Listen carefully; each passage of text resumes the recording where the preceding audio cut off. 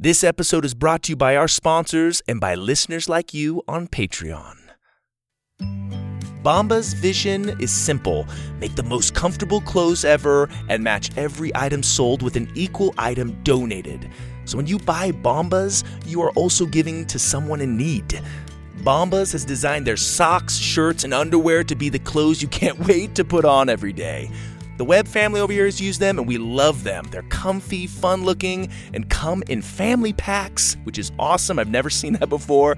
I use my Bombas socks when I go on runs, and they're extremely comfortable.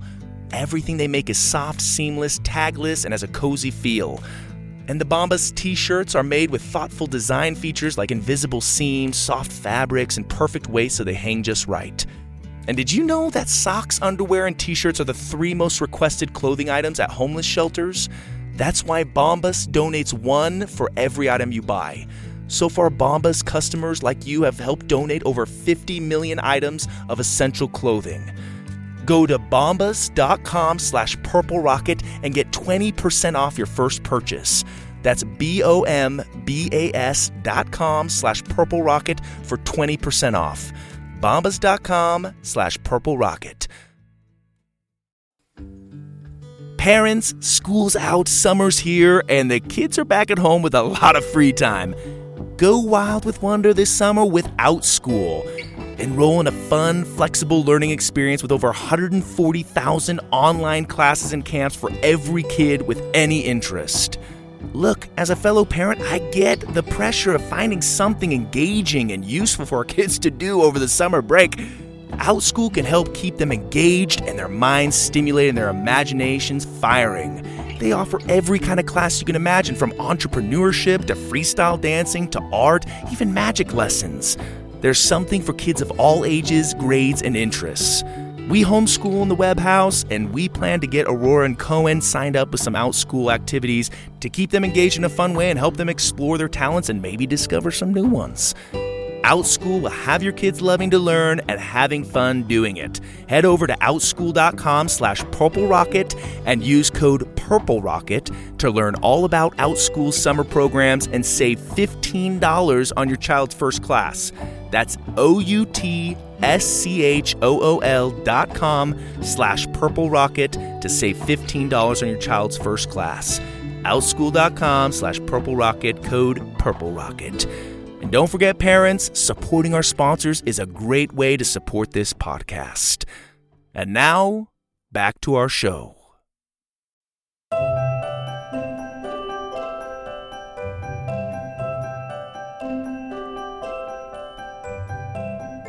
The Purple Rocket Podcast presents Winnie and the Pixienauts.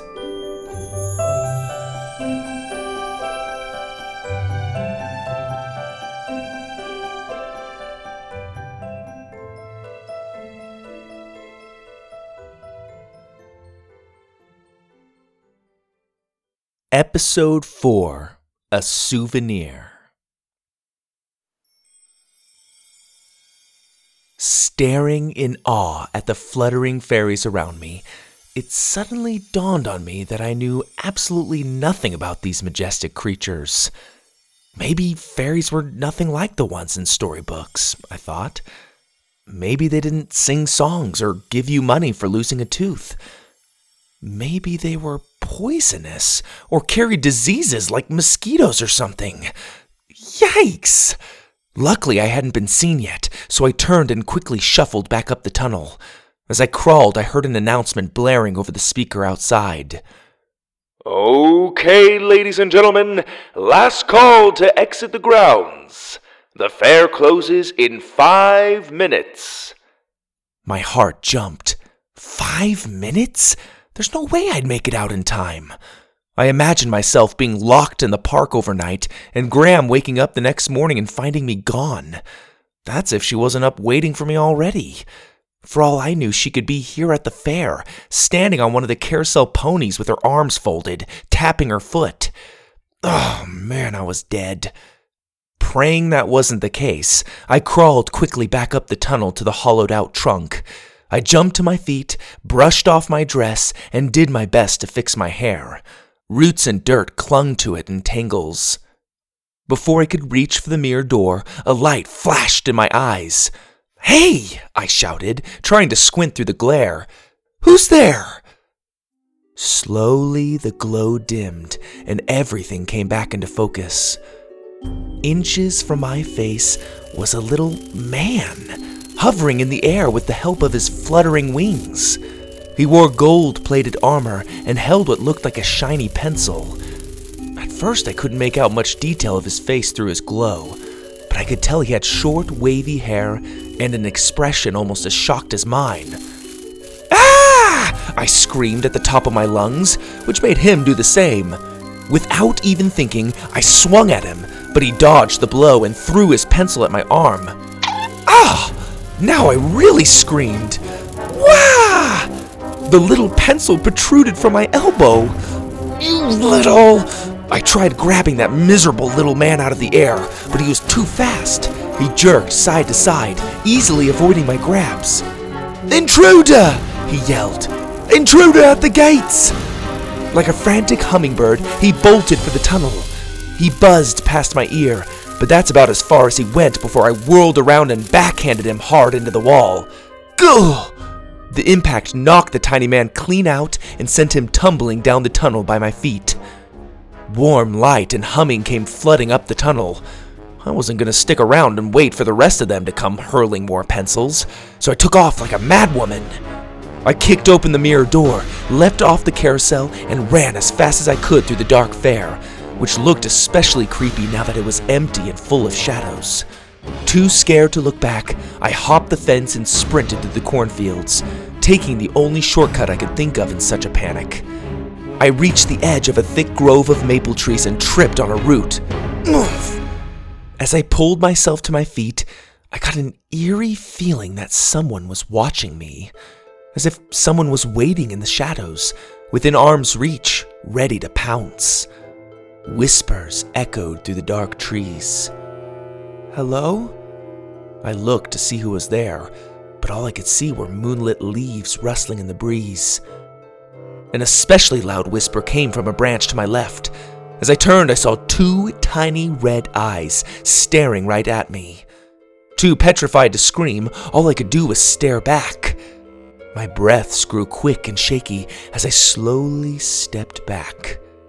The whispers grew louder. More glowing red eyes blinked open around me. I could tell they were getting closer because they moved with me as I retreated. A strong gust of wind suddenly blew through the trees, bending the branches and making them lean over me like reaching arms. Finally, my adrenaline kicked in and I came to my senses. "Come on, Winnie, you have legs!" I reminded myself. I turned to make a run for it. "Winifred?" came a surprised voice. The whispers immediately hushed, and the red eyes closed as a dark figure approached from the shadows. I picked up a big stick and readied it. "Who's there?" I said. The figure stepped into the moonlight. It was Granny Annie. "Winnie," she said with relief. "Graham!" I ran and hugged her as tight as I could, and even cried a little. But you would have too if you'd been through what I just experienced. All the way home, Graham held me close and stroked my hair. Every time I grew hysterical, she calmed me down and assured me that everything would be all right. As we headed home, I couldn't stop thinking about how lucky it was that I took the shortcut and ran into her just as she was coming to get me. I wondered if she'd seen the eyes and heard the voices. I figured she hadn't, since she made no mention of it. All she said was how relieved she was to have found me.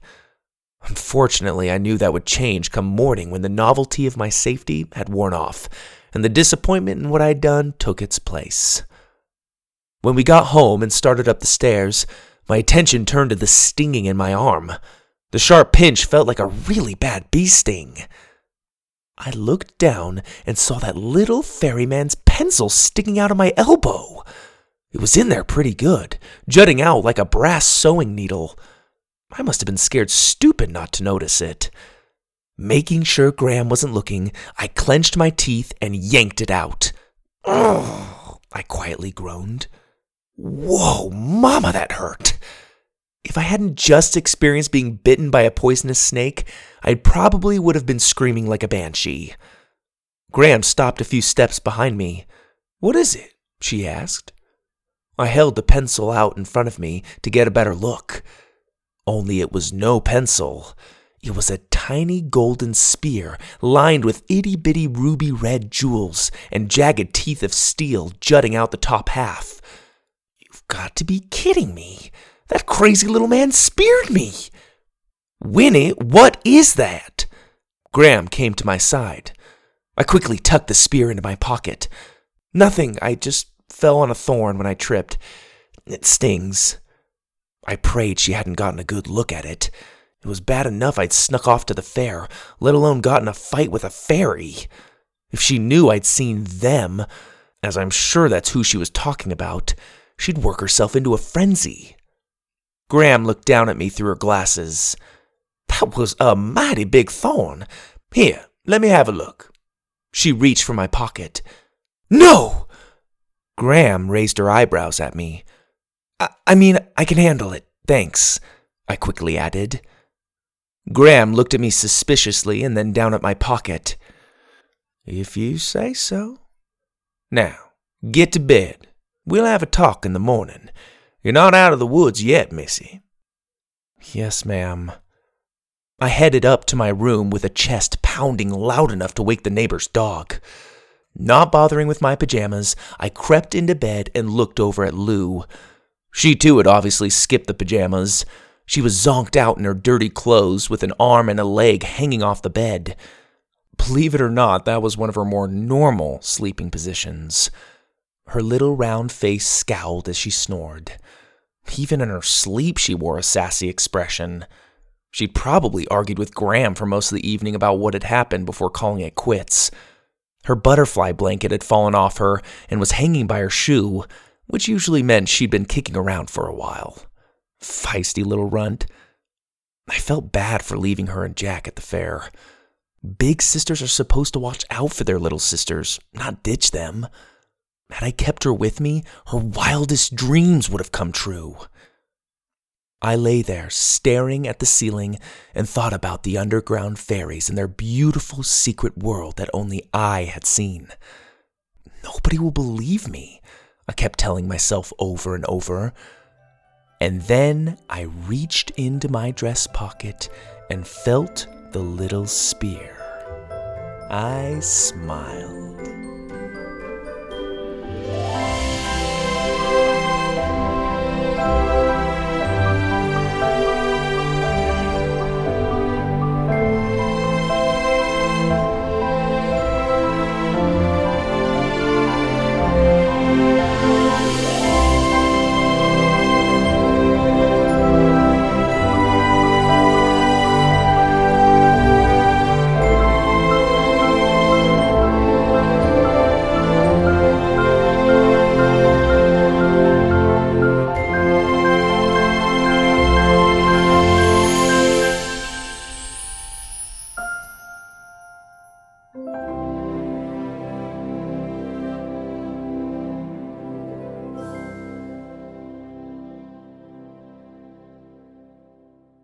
You've been listening to Winnie and the Pixienauts, a production of the Purple Rocket Podcast. Be sure to visit www.purplerocketpodcast.com for more stories and to find out how you can support the podcast. And please leave us a review wherever you listen to these stories and tell a friend. Thank you, Rocketeers, for your support, and don't forget to tune in next time. This is your host, Greg Webb.